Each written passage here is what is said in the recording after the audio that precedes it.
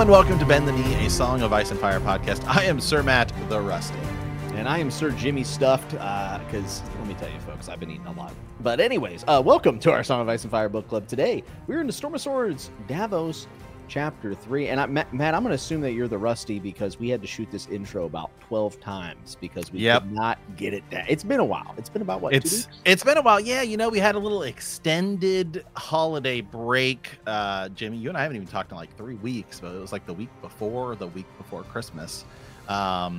Because, wow, I mean, just not only the holidays going on, but like family drama. Jimmy and I's spouses, like, essentially both lost grandparents in like the same like week. Just wild. Jimmy's like, hey man, you know, wife's losing a grandparent this week, have to push it back. And then I'm like, hey, my wife's losing a grandparent. I mean, it's just like 2024 is off to a great start, I guess. You know, it's like this is like, line is getting shorter, Matt. 2024 is going to be better than 2023. Yeah, we'll see about that. I have my doubts, I'll be honest. At least it's an even number year. Those usually tend to, well, honestly, they coincide with huge events that are world changing and usually kind of depressing. But you know what? We need to be in better moods, though. I am. You know, hey, it's leap year. We get an extra day this year. An extra day, and you're going to have an extra member of your household. That's true, man. I don't know if I've told this on the podcast, but yeah, my wife's about 3 months away we're about to have our first child. Wild. You're going to be a dad. Yep. About April 10th, something like that. Yeah. So Sir, little girl. I'm excited. I'm actually excited that it's going to be a girl. That's what I want. You're going to be a great girl, Dad, I think. Yep. I'm going to go buy a shotgun here in a couple weeks. Because I figure in about, I don't know, 15, 16 years. I mean, hopefully like 18, right? But, you know, I probably like 14 years. Some snot-nosed kid's going to be coming to my door. Mr. Brady, I'm here to take out your daughter. The f you are. I'm a big fan of the podcaster, Matt. Yeah, no. Get off my doorstep. All right. Yeah, She'll date when she's married. All right. Exactly. Yep. That's going to be me. So you're like the Viserys of your household now. I prefer Ned Stark of the. What, you want to die? I guess they both die. They both die. One more horribly than the other, though. I don't know. Viserys did not look good, man. Yeah, but if you get to make that final stand, that last walk, that was pretty sweet. What did Ned do? Ned got down on his knees and got beheaded by a boy king while giving away everything that he had worked for in his name by saying that he committed treason. You are convincing any new listeners, which January is the month of new listeners to the podcast. You are just welcome. Persuading. Yeah. But hey, you know what else is happening in 2024? House of the Dragon Season 2. You think we're going to get a Super Bowl trailer? Or a little? I think we're going to get a clip. It's going to be packaged inside of a Max thing. Yeah. Which, hey, brings us to, we'll dive into some news, but we are going to get to Davos today. Will be today's chapter. But there's actually quite a bit of news. We have some news about a new, I guess not necessarily new. We've talked about it, but it's going to be kind of converted into animation. But real quickly, I want to talk about some potential news and what this could potentially do to good old HBO. And that is, there are rumblings, Jimmy, more and more and more, that another merger is going to be happening with the parent company of A Song of Ice and Fire, which is, you know, HBO, which is Warner Brothers, which is Warner Brothers Discover, that it might be merging with Paramount. Yeah, this is pretty major. I'll be honest, every time this happens, I get super duper nervous that HBO is going to get messed with. Like, that's the word. Yeah. So I also find it interesting that we're talking about animation, because if this merger is like Warner Brothers and Discovery merging, okay, Warner Brothers and Paramount, I don't know. I kind of see the FTC stepping in and saying, no, too big. They would have a complete monopoly on like kids cartoons, because they would have Nickelodeon and Cartoon Network. You would have like a pretty mega sports monopoly with like TNT basketball and then the CBS. I could see that. But if Warner Brothers is going to merge or get bought out by anybody, then I think Paramount is the best option. I'd much rather that than they were talking about like Comcast, Universal, No thanks. Yeah, I'm out. NBC. Absolutely not. So and they actually, a lot of Warner Brothers TV shows, because they don't have like one of the antenna channels, are a lot of their shows air on CBS. Like that's typically been their mega partner, like, like Big Bang Theory, stuff like that. Like a lot of their like sitcoms, stuff like that are like Warner Brothers sitcoms, but they air on CBS. So Yeah. they kind of already got that partnership going. But I could see this being beneficial because Nickelodeon obviously they have a bunch of great animation studios, and animation is really expensive. So that could tie into our kind of big news here, which is George Martin said that the Corlys Valerian show, the 10,000 ships, right, that we've been talking about or 9 voyages. Sorry, the 10,000 ships is the Nymeria show, but he's saying it's gonna be moving over from live action to animation. I think that this is maybe a symptom of two things. One, animation getting more popular among the adults, especially as us millennials grow up and other generations. It's definitely increasing in popularity. But two, there's another reason for this, and it's almost like a double dipping of sorts. And the reason why I'm saying this now is because we're seeing a lot of animated series that are getting a good run and then becoming live action. And it used to be always a nightmare. It never worked very well. But there have been some counterexamples, the most recent of which obviously is One Piece. One Piece live action show has been a massive success. So I think that there's a possibility that they're saying, well, these shows, we're not as sure that they're going to be, the hits that House of the Dragon was, Dunk and Egg will be. So let's put them on animated, see if they can gather a following, and then maybe spin it into a live action. Yeah, and honestly, the thing about this is, I know like Warner Brothers has been kind of like they've been shelving, like there's like a Roadrunner, Wile E. Coyote movie or Oh, something it's that they were vaulted. planning on doing. It's gone. Yeah, and I guess potentially like somebody can come pick it up or buy it. I don't know. That's kind of what I was reading, is like somebody can step in and like kind of like pick that up and distribute it if they want. But like really the best partner, what I would be okay with is them licensing out some of these things. Like they've been licensing out some Batman stuff to like Netflix, like Batman animation and stuff like that. Man, we've talked about it before. I would love, we've been talking about like the Ice Dragon, some of these other animation projects he's been talking about, Netflix to handle it, because Netflix they did like a Witcher like prequel animation thing that was amazing. Obviously, we've talked about the Castlevania series before, and Netflix is now going to do a like new animated version of One Piece. Yeah, that is interesting because it's actually going to be from the studio that did Attack on Titan, which no matter what you think of that show, the animation is absurdly good. Right. That's a whole nother can of worms that I could get into, because they're going to have to get the original voice actor. They got a lot of work to do to make that in good faith for the people who love the anime and have for 20 years. But yeah, I mean, there is some major studios that are doing great work. And another animated show, by the way, that has done tremendous numbers and people are loving is Blue Eye Samurai. 100% on Rotten Tomatoes and 8.8 on IMDb. And George R. R. Martin said as good as anything in Westeros, by the way. I mean, he says that he watched it and he loved it. And it's on Netflix, and I really recommend people check it out. I've only watched the first episode and thought it was incredible, but it's a TV show.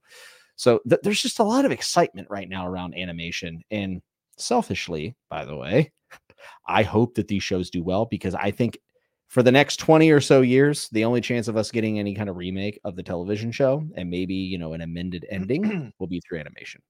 Yeah, I agree. And I'd be fine with a different studio handling as long as George is involved. Right? Yes, or Ryan Condell. Yeah.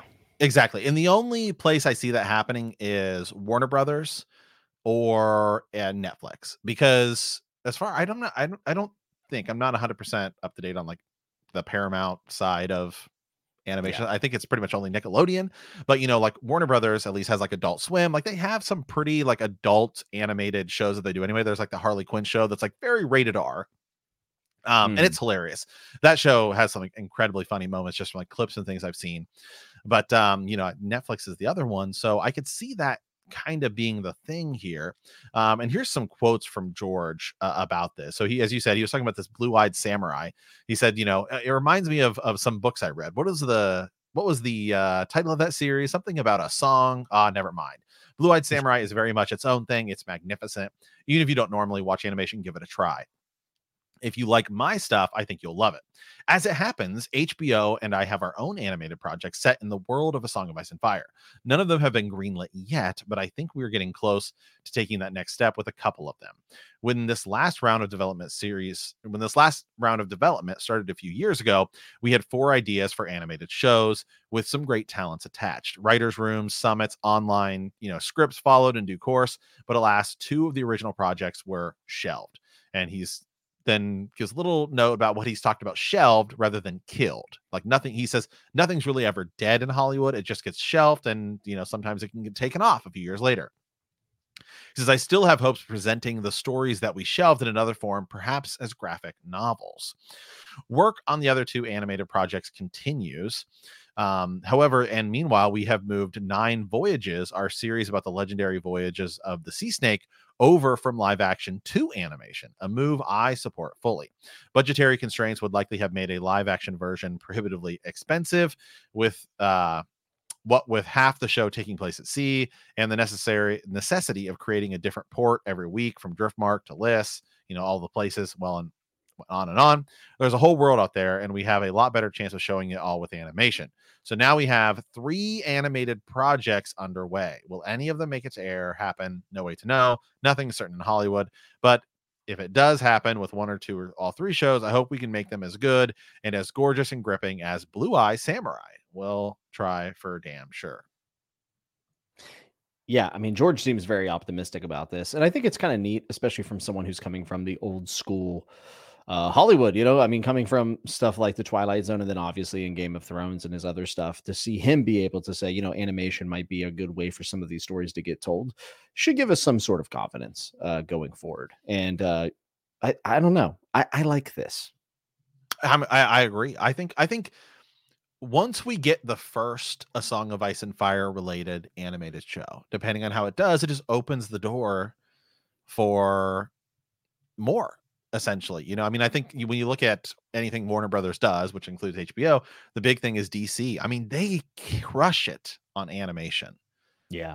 Over there. I mean, the people kind of don't know about this, but there's an entire, you look at the MCU and the DC, they have like a 15 movie arc. Like it's all animated. That's like a DC universe arc. That's like, it's good. Like the whole thing is like really good. I mean, it's way better than the live action movies we got in that same span of time. Yeah. So, I mean, you really could begin to build something here, and that's only going to help build interest, build people that want to come, see it.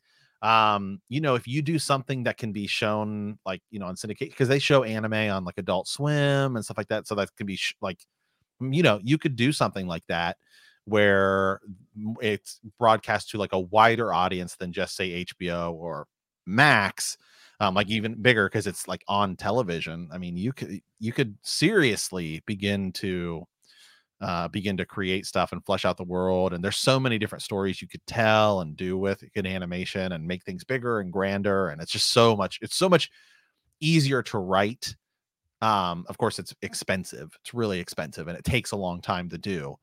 Probably takes longer actually than like filming stuff in live action anymore. I don't know, but it does take a long time. Like if you look at the League of Legends show that was very successful, I'm forgetting the name of it right now, but it was on Netflix, and it was, a lot of people loved it. It's been like, I think almost 2 or 3 years since season 1 and they're saying next year it'll come out. So it does take a while, but anymore, I mean, it's almost 2 years between seasons now for premium television shows. Yeah. So we'll see. I think it's cool. There's 3 animated shows. So the 9 Voyages was I don't know that we really know what the other 2 are. The animated. So he just said that there's Yeti things was always talked about, the Yeti right. one, and talking about telling the entire story again in animation has also been talked about by George. So I think that's the way to go. I mean, if win, well, here we go. Wins a winner. Here we go. Starting the I year mean, off right. by the way, Jimmy's prediction, November of this year. We'll see. So It's not looking good, guys. I'm not gonna lie. yeah, I mean, maybe that is what we do. Is he finish in the next decade? If he finishes the book, one of the books, or two of the books, or whatever, then maybe they just do retell it in animation, which could be sweet. I mean, animations, some things in animation are huge. It's becoming more and more, and like especially like anime itself is becoming way more popular in the U.S. Yeah, for sure. The Western cultures are starting to get into it as places in Asia have been about it for a very, very long time. So I think it has the potential to be really cool. And who knows? Maybe we'll see an animated remake before we see wins.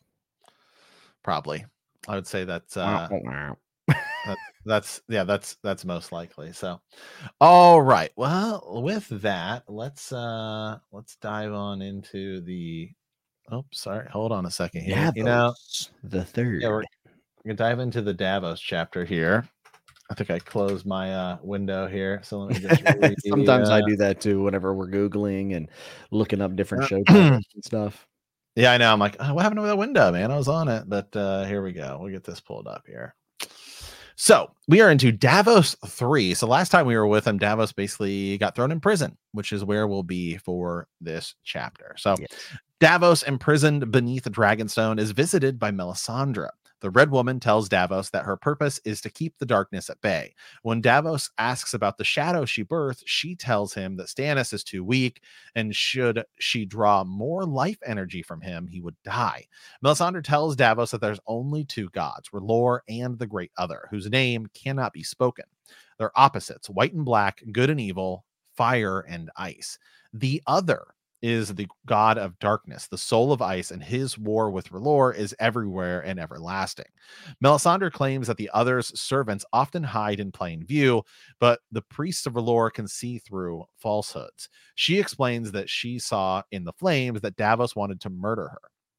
Davos admits this, blaming her for the death of his sons who died in the Battle of the Blackwater. Melisandre speaks of prophecy, which portends that Azor Ahai will be born again in the light of R'hllor, and she is convinced that Stannis is the embodiment of this prophecy. When the red star bleeds and darkness gathers, Azor Ahai shall be born again amidst smoke and salt to wake dragons out of stone. Melisandre departs, telling him that he has served R'hllor once and he will do so again. Later, Axel Florent brings his brother Alistair Stannis' hand and tosses him into the cell with Davos. Lord Florent is a defeated man, and he tells Davos that his nephew Imry died with the fleet and that most of Stannis' bannermen were captured at the battle and bent the knee to Joffrey. He is now condemned as a traitor for writing a letter he planned to send to Lord Tywin offering peace, and suggests that Stannis would swear fealty to Joffrey but would remain Lord of Dragonstone in Storm's End, and that the Florents would get Brightwater Keep back. In addition, he offers Shireen's hand in marriage to Tommen. Alistair rants about Melisandre talking of a stone dragon. Madness, sheer madness. Did we learn nothing from Aerion Brightfire, from the Nine Mages, from the Alchemist? Did we know nothing from Summerhall? No good has ever come from these dreams of dragons. Davos knows Stannis well and tells Florent that Stannis would rather die a king than bend the knee, and that he would never consent to wed his daughter to Tommen, a child born of incest. Yeah, so some pretty clear Stannis is by the book, for the book, never going to bend, very black and white in his approach to things. And I think that this is a pretty realistic stance, right? That Davos knows that there's not a chance that he would marry his daughter to Tommen, and that these are essentially wastes of time. Like, you're not going to be able to reason like this with Stannis. So the bigger thing, though, a lot of Azor Ahai stuff that we're hearing really for the first time here in the books, and mentions of the Great Other and who is the Lord of the Darkness, and just a lot of stuff that matters. And this is some of the stuff, not all, but some of the stuff that was really absent in the show. The Azor Ahai prophecy, yada, yada, yada, wasn't necessarily in the show. So this is one of those chapters where the books have a lot more depth, and the questions remain as we wait for the future books. Yeah, and I mean, the whole deal right here, I mean, really, the biggest takeaway from this chapter, of course, is the prophecy of Azor Ahai, right? When the red star bleeds and darkness gathers, Azor Ahai shall be born again amidst smoke and salt to wake dragons out of stone. Yeah, and thinking about this, you think about the comet. We think Mhm. about the fact that Daenerys then hatched dragons, which, out of stone has always been a huge, huge thing that we could dive into. And there's Are there multiple people. dragons? Are there dragons under Dragonstone? Are there dragons in the ice? Are there dragons just waking from eggs, like petrified dragon eggs, I've right? also seen people say, is it Dragonstone, like the people gathering around Dragonstone and raising up for maybe young Griff or Daenerys in a future war, and that those are the dragons, right? The Targaryen banner coming back. Is that the dragon coming from stone? Because sometimes these prophecies are abstract or disappointing. That's another thing. But one of the things that you can think about with Daenerys being Azor Ahai is the fact that dragons raised from stones. You could say that the dragon eggs, which were everyone thought were fake, right? People thought they were just kind of like props, that they would be kind of stone, right? No egg inside, not a real egg.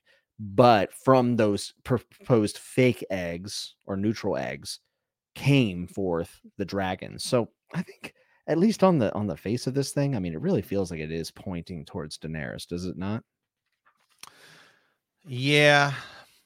I mean, Daenerys or kind of John, I think, is the two. But if I had to pick one person, I think it is mostly Daenerys. I think it sort of makes most sense, mostly because she's the person who's already raised dragons out of stone, and it happened to come in a ceremony in which, you could say the red star bleeding. You could say that was kind of like Daenerys, right? Because she gave birth in Yeah, the. I in mean, the she meteor. actually, yeah, and the comet, and she gave birth, and then dragons rose from stone outside of those eggs that nobody thought would ever hatch. So you could argue that Daenerys is already Azor Ahai. That's kind of what it feels like.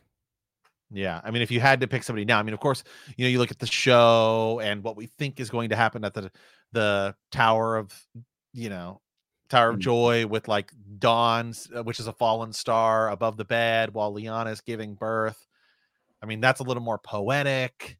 And then, a lot of people look at that whole. I think the thing that most like YouTubers and stuff like that seem to point to is Azor Ahai shall be born again amidst smoke and salt. Yeah, they To get really, hit. that seems to be the things that they focus on. But you could argue Davos. I mean, Davos becomes a changed person during the Battle of the Blackwater, in which he is in salt water, right? I mean, there's Smoke. smoke So are from you the saying Davos wildfires. is Zora High? Is that what we're going with? I will say, and I've talked about this on the podcast many times. I've always loved the idea of Azor Ahai being not like one of the secondary characters.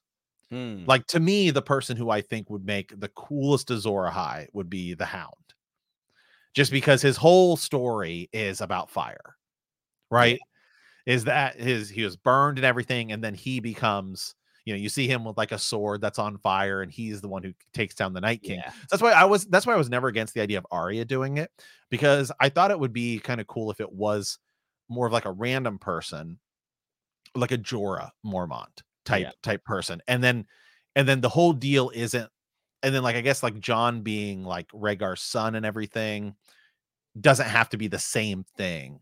Like maybe maybe the There idea needs of to be like John. significance for his heritage, right? Right. So like one of the things I thought was kind of cool when we were watching it in the beginning of this, beginning of season 8, was that maybe John is like Lightbringer, and that John is the one that brings everyone together. And Mm, Lightbringer and Azor Ahai are two separate things. yeah, And so that's why I kind of thought that something like that could be cool. And that could still be the route that it goes in the books. yeah. Um, Maybe not, maybe Danny is and John is Lightbringer or something. Because Lightbringer is kind of different. I mean, it's like the whole deal is that Azor Ahai will wield Lightbringer, the sword. So some people speculate maybe Lightbringer is like Drogon. exactly. Yeah, Yeah, if it's Danny, then it's the dragon. Or maybe it's an art, maybe it's a symbolic thing and it's an army. yeah, definitely. I mean, I like the idea of like bringing the people together and that being a device that which Danny can use. I mean, based on this, I feel like Daenerys being Azor Ahai makes a whole lot of sense. And me and you have also speculated. I think we're both still on the train of saying that Danny will die in a great sacrifice, basically being the one to defeat the others. And maybe the bittersweetness of it is that she never gets her due in the history books. That's possible. And Jon could still be a piece of this. Now, with that said, I think Jon's heritage being this big secret, being the biggest reveal in the series, at least that we know of it thus far, it has to have more of a payoff than just this guy was someone special's son, right? And one might say, well, maybe him taking the Iron Throne at the end and being a great ruler with all this experience of the Night's Watch and everything Ned taught him, like maybe that would be enough to be worth his heritage being this big secret, which I would agree with if George hadn't said that he has Bran sitting on the throne at the end of the series, which could have changed, but I don't think so. I think George had stuff in mind for Jon's heritage and Azor Ahai. So here's my thought. I think more than one person could fit the label of Azor Ahai. I don't think that we're ever going to see a chapter penned by George, not because he won't finish, but because I don't think it's his style to say, oh, hey, by the way, this is Azor Ahai. I think we will always be able to have these conversations about who it was without a clear answer to the prophecy. And I know some people get annoyed by that, but if you look at the prophecies that George has put in the series, there's almost for every one of them a couple different answers. And if that isn't just already a commentary on prophecies itself, right? If I give you a prophecy, Matt, we're down there at the Pentecostal church and I prophesy over you, you are going to find multiple things in your life that could fit that prophecy. Or if I went to a room and I said, one of you will be this or that, multiple people will find that and we will see it in different ways. That is the nature of prophecies, why they can be very dangerous. And I think George is playing with that here. So Azor Ahai being able to fit people like the Hound or Davos or Dany or Jon is one of the things that makes this series so fun and open-ended and a cause for a lot of discussion is because everyone can have a seat at the table and give their perspective about it. We don't have to have it 100% ironclad proven. The only thing about this is that obviously Jon's in the discussion and Jon's heritage does have to matter because we're going to get an answer to it. So him being Azor Ahai does feel significant and it feels right, but I don't know if it's that cut and dry. Maybe the red herring is Dany and then Jon really is the Azor Ahai, maybe, but I don't know. And another way I want to question you with this is obviously it seems like we know. So when you're reading this, when you get to this point, like obviously we kind of take your knowledge, try and take your knowledge of like the show and then what we know in the books happen afterwards. This is really the first time that Melisandre is telling the reader for the first time, hey, no, there is a champion who's specifically supposed to take on the cold. And we already know about the cold gods, like, because we've seen the White Walkers and we know they're out there and winter is coming and all of that stuff. But as we get further down the line, we know that kinda Melisandre's wrong and thinking that it's Stannis. I mean, in the books, it could be, but so are we kinda I think we always go back and look at her as sort of like what she's saying here is gonna happen. Well, Should we really be taking this as like 100% factual? no. I mean, we know it's the series of A Song of Ice and Fire and all that stuff, but she talks about like there's agents of the dark. I don't know that we really don't. Are the Agents of the Dark just the White Walkers? Are there others out there? I think it's the White Walkers, but here's the thing about prophecies in the series. There's always a little bit true and a little bit wrong and a lot misconstrued every single time. Whenever Sansa has the dream about the giant at coming through Winterfell and smashing, and we think it's going to be this big thing, maybe it'll be the long night, yada, yada, yada. Turns out it's just Robin stomping through her snow castle up there in the Vale. And it's a very like, oh, that does fulfill the prophecy, but it's a little bit disappointing. I think Melisandre has a lot of stuff here that's probably close. One of the reasons why people like the idea of Jon being Azor Ahai is Azor Ahai shall be born amidst smoke and salt to wake dragons out of stone. This is where Melisandre would raise him from the dead. So he will raise from salt and smoke, most likely smoke and salt being stuff that's helping preserve his body as he's worked into Ghost is my assumption. Mm-hmm. And she will raise him and there she will see oh, maybe I was wrong about Stannis. And if Stannis were to die during this time, she is going to be shook all the way to her core. And then she might be able to see this prophecy being fulfilled in Jon. Now, the interesting thing is, she could be wrong about Jon too, because she doesn't know Daenerys Targaryen. Which is crazy to think about because she never really Yeah. she never mentions like Daenerys and the flames. Yeah. We know she sees Bloodraven in the flames Yes. and Jon, but she never sees Dany, which is kind of Well, we've talked about Daenerys kind of being omitted from a lot of the prophecies, a lot of the visions, a lot of the dreams, and she is almost in the blind sight of this all. And remember, I think I posed this question a couple episodes back. Is Daenerys like not in the Werewood network because she's an Essos, and that's why they can't see her possibly? It's interesting. so yeah. So where does how far does the Prelore network That's what I'm go? saying, right? And Right. I think Yeah. we're under the assumption that there's probably many gods or maybe even just one god, and, like, these structure religions probably aren't actually correct. It's most Right. likely they're each of them are getting little bits right. R'hllor just happens to be Yeah. working very well right now. Yeah, here I want to read. I just want to read a little bit of this here. Yeah. So this is when she's talking to Davos. She's saying, death and winter and summer, evil and good. She took a step toward him. Death and life, everywhere opposites. Everywhere the war. The war, asked Davos. The war, she affirmed. There are two, Onion Knight, not seven, not one, not 100 or 1,000. Two. Do you think I crossed half the world to put yet another vain king on yet another empty throne? The war has been waged since time began, and before it was done. All men must choose where they will stand. On one side is R'hllor, the light of light, the heart of fire, the god of flame and shadow. Against him stands the great other, whose name may not be spoken, the lord of darkness, the soul of ice, the god of night and terror. Ours is not a choice between Baratheon and Lannister, between Greyjoy and Stark. It is death we choose or life, darkness or light. She clasped the bars of his cell with her slender white hands. The ruby at her throat seemed to pulse with its own radiance. So tell me, Sir Davos, and tell me truly, does your heart burn with the shining light of R'hllor, or is it black and cold and full of worms? She reached through the bars and laid 3 fingers upon his breast as if to feel the truth of him through flesh and wool and leather. My heart, Davos says, is full of doubts. Ah, Davos, the good knight is honest to the last, even in his day of darkness. It is well you did not lie to me, or I would have known. The others' servants oft hide black hearts in gaudy light. So R'hllor gives his priests the power to see through falsehoods. She stepped lightly away from the cell. What did you mean? Then they talk a little bit about this, about wanting to kill him and stuff like that. And she says, no one betrayed you on a night. I saw your purpose in my flames. If you can see the future in those flames, how is it that we burned upon the Blackwater? You gave my sons to the fire, my sons, my ship, my men. Melisandre shook her head. You wrong me. Those were no flames of mine. Had I been with you, your battle would have had a different ending. But his grace was surrounded by unbelievers, and his pride proved stronger than his faith. His punishment was grievous, and he learned from his mistakes.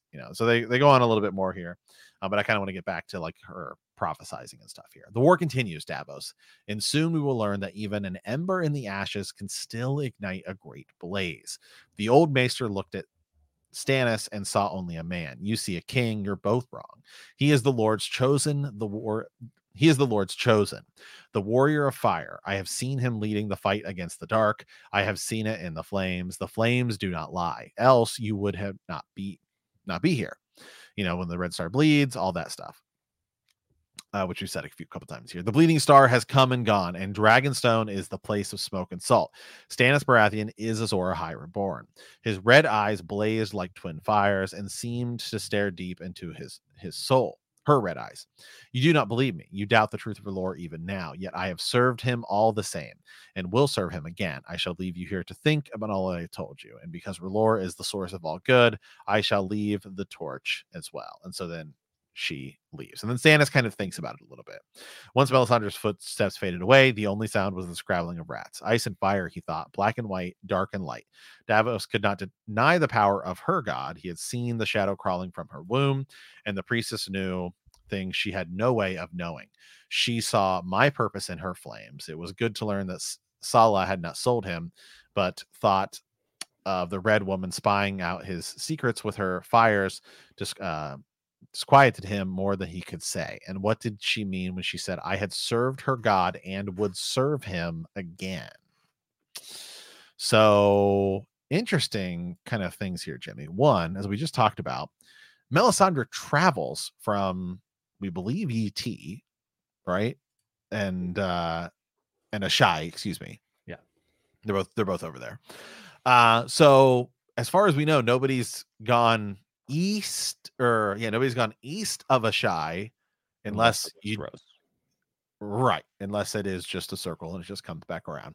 So she would have had to have traveled all the way from Ashai, potentially through the Dothraki Waste and Essos and Bravos to get over here. She sees some man, Stannis Baratheon, in the flames, so she would have no idea who he was, you would believe, all the way on the complete opposite side of the world. Travels all the way over there, and yet hears nothing about potentially Daenerys Targaryen and Khal Drogo and all of that. I mean, how long, it would take her almost a year just to get over there. You would think she would hear about some of those things. Communication in this world is so fickle. I mean, Daenerys doesn't find out about Robert Baratheon being dead for 6 months almost, been book time. But she shows up. I mean, I believe she's mentioned at sort of the end of Game of Thrones. Yeah. So she would have. Clash of Kings. Right. So Dany and all that stuff would have, I guess, does take place after she leaves. And also, Daenerys is a secret still over there, right? Besides with the Khal Drogo, I mean, Illyrio is doing his best to keep Daenerys and her brother Viserys secret. So I don't think it's too far-fetched to think that she hadn't heard it. And another thing about Stannis in the flames, she probably saw somebody in the flames. Who's to say that she didn't make Stannis fit that model? Right. Yeah, and because the interesting thing is we really don't know that much about. All we know is that she shows up. She's mentioned around the time of Robert's, Robert has died. And then we hear about, Stannis has Stannis is with this priest. Yeah. As Stannis is beginning to say, not go back Ned Stark and all this stuff. Mm-hmm. So that's kind of an interesting thing that hopefully we get some clarification on at some point. When exactly does Melisandre show up? Does she show up? Is she with Stannis before Robert dies? Does she show up after Robert dies? I believe it's before. So so Stannis just lets, he just also seems like the kind of person to not let her in. So, it would have to be did she give him some details and say, I think your brother's going to die? And then maybe that's the thing that causes him to be like, ooh, okay. Yeah. Some sort of confirmation, right? And then Robert dies, and then she's like, you should be the one true king of Westeros because those childs are born of incest. So what all does she see? Because she's been around for a long time, we think. Because in theory, book Melisandre might actually be her exact age. We don't know that. Yeah. We think, obviously, they talk about the ruby and glamoring. And then, of course, the show tells us that she's older. And I think that's likely the case because she obviously does glamoring stuff, but it has not been confirmed in the show, in the book, that she actually isn't the age she presents to be. Yeah, and another good note every time we do these Melisandre chapters, I always mention this, but I'll do it again, is that George R. Martin said that Melisandre is the most misunderstood POV in the entire series. Yeah. That's something, right? That we have to kind of consider. And I think maybe some of the misunderstanding comes from people thinking that she's an opportunist that is trying to hijack Stannis Baratheon's claim to make R'hllor the dominant religion or whatever, ends that she wants to get to. I think maybe she truly believes all this stuff. Not maybe. I think she does truly believe all this stuff. And I think she really does believe that Stannis is R'hllor. I think that you could even tell in some of this stuff that she's saying to Davos that she's getting things wrong. Salt and Smoke being Dragonstone and his eyes burned and all this stuff. She's making it fit. I think she's going to see things from Salt and Smoke in a bit, possibly Jon's resurrection, that is going to make her reconsider some of these things. And I think along with this, the whole people who burn bright have dark souls that are working for the others. I think that's another misconception. I feel like like she imagines Davos is kind of working against her. So she could even label Davos as an agent of the other if she really wanted to here. And I just feel like that's her drawing lines and being tribal. I don't think that that's actually a part of it. I think the funny thing is, I think that she's right that there's a battle between light and darkness and the others and everything that's coming. But I think that she's like almost accidentally correct in some instances. Yeah, the line that kind of throws me off, and maybe this is like a good connection and thing to bring up is like the World of Ice and Fire, because the World of Ice and Fire talks about, back in the Age of Heroes, right? There was like somebody who, all these, like it could be one person, we don't know, like maybe these legends got mended together, but there was like a tale of somebody who defeated the darkness in Ashai, which is all the other side of the world, like not Westeros, and like things like that. So when you talk about it, we sort of think it's the White Walkers, but how do the White Walkers affect Ashai, which is all the way on the complete opposite side of the world? And like how does the darkness affect it over there? Is it like, so is there, and she talks about the agents of the darkness. So is there more than just, I think we think like the White Walkers, like potentially, the three-eyed crow could be an agent of the darkness. Are warlocks like an agent of darkness? Really? Like maybe they think they're doing their own thing, but the god that sort of empowers them is actually the other. You have the faceless men who are I would not say, what about the faceless men? The house of black and white. So maybe that is, we're talking about life and death. I think right. So, so maybe like that is something that like we kind of forget about that might be explored a little bit further in Winds of Winter and Dream for Spring, is like it's more than just what's going on in Westeros. And like the that's why the best candidate for the whole thing is Euron, to be like the real agent of the other, right? And maybe it's going to come down to like, it's like a Euron verse, like potentially Jon Snow, and it's like Jon's like powered by R'hllor and he's powered by the other, and it's going to be like this all-out huge war amongst these, like more than just the White Walkers. Yes, and also like a worldwide cataclysmic event. I mean, we've always said that we feel like this big cataclysmic event, apocalyptic event, it's kind of weird that it's really just affecting Westeros. Like maybe it'll spread. That's definitely possible. But one thing that could be majorly wrong about this entire thing, and I feel I'm leaning towards this direction, is that the White Walkers had their own, we've talked about White Walkers aren't just mindless evil. That would throw this entire prophecy for a loop, would it not? Mm-hmm. Just something to think about. Yeah. So I wanted to pull this character up here. I'll share him on the screen as well. So this is something we talked about, as I talked about way back in the day with Crowfood's daughter. She's another YouTube creator. The Bloodstone.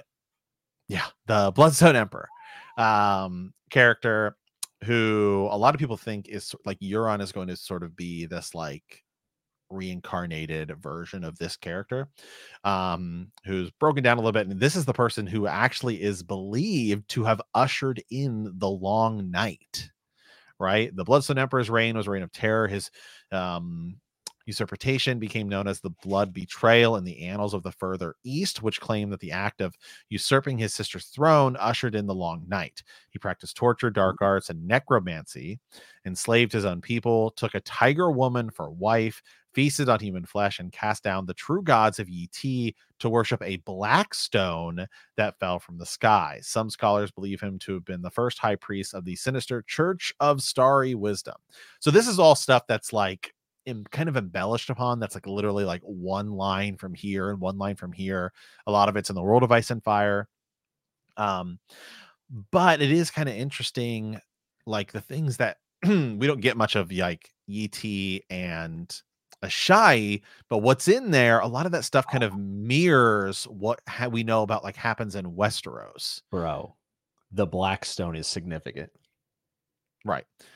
That's what the Greyjoy's sea stone chair is made of, is black stone. So there's two types. So there's actually two types of black stone.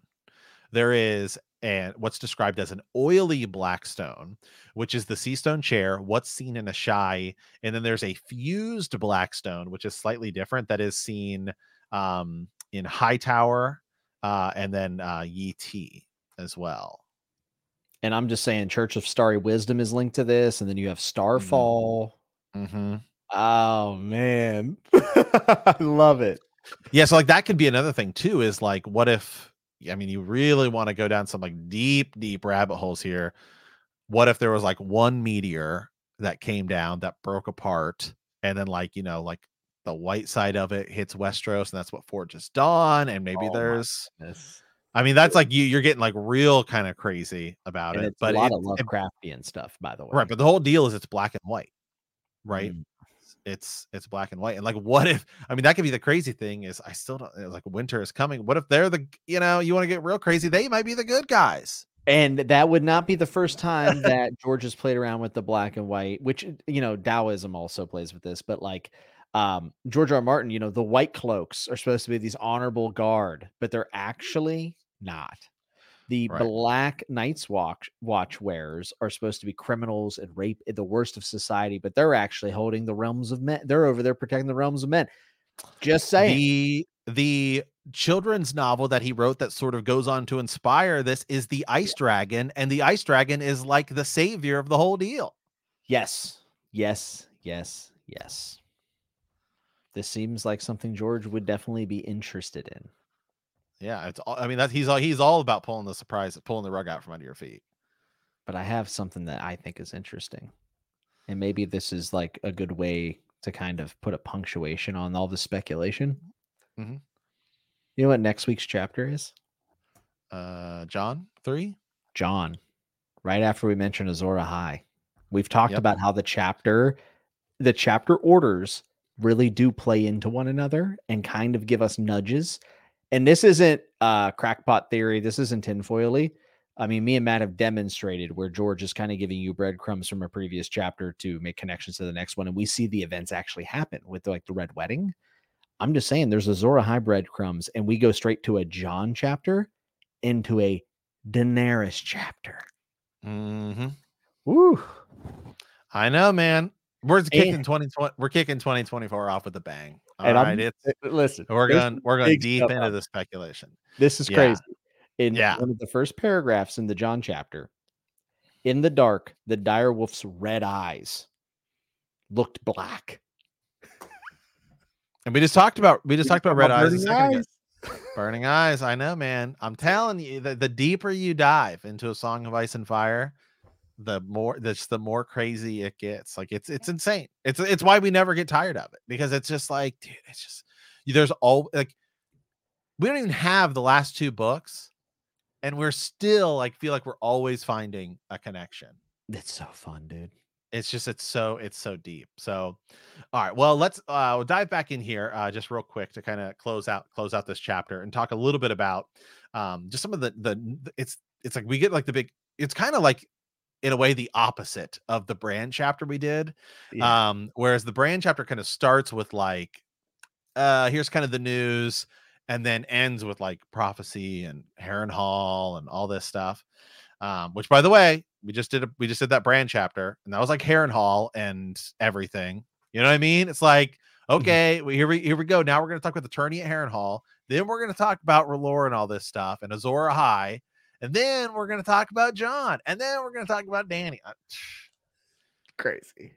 That's crazy. I know. So, like we said, in the summary here, is basically what we're getting now is like we're getting to see things from Davos's eyes about like the court, like Stannis's court with like the Florence and everything. And really what we're beginning to see, and I think it's great. This is a great POV chapter of it being Davos in prison, getting all of this news from Melisandre about Azor Ahai and everything, and then having to see Stannis making these decisions without Davos, who was like hand of the king, is that like Stannis in a way is supposed to kind of feel out of control. Yeah. And it's really the whole deal sort of supposed to mean like Melisandre is the one in charge now, right?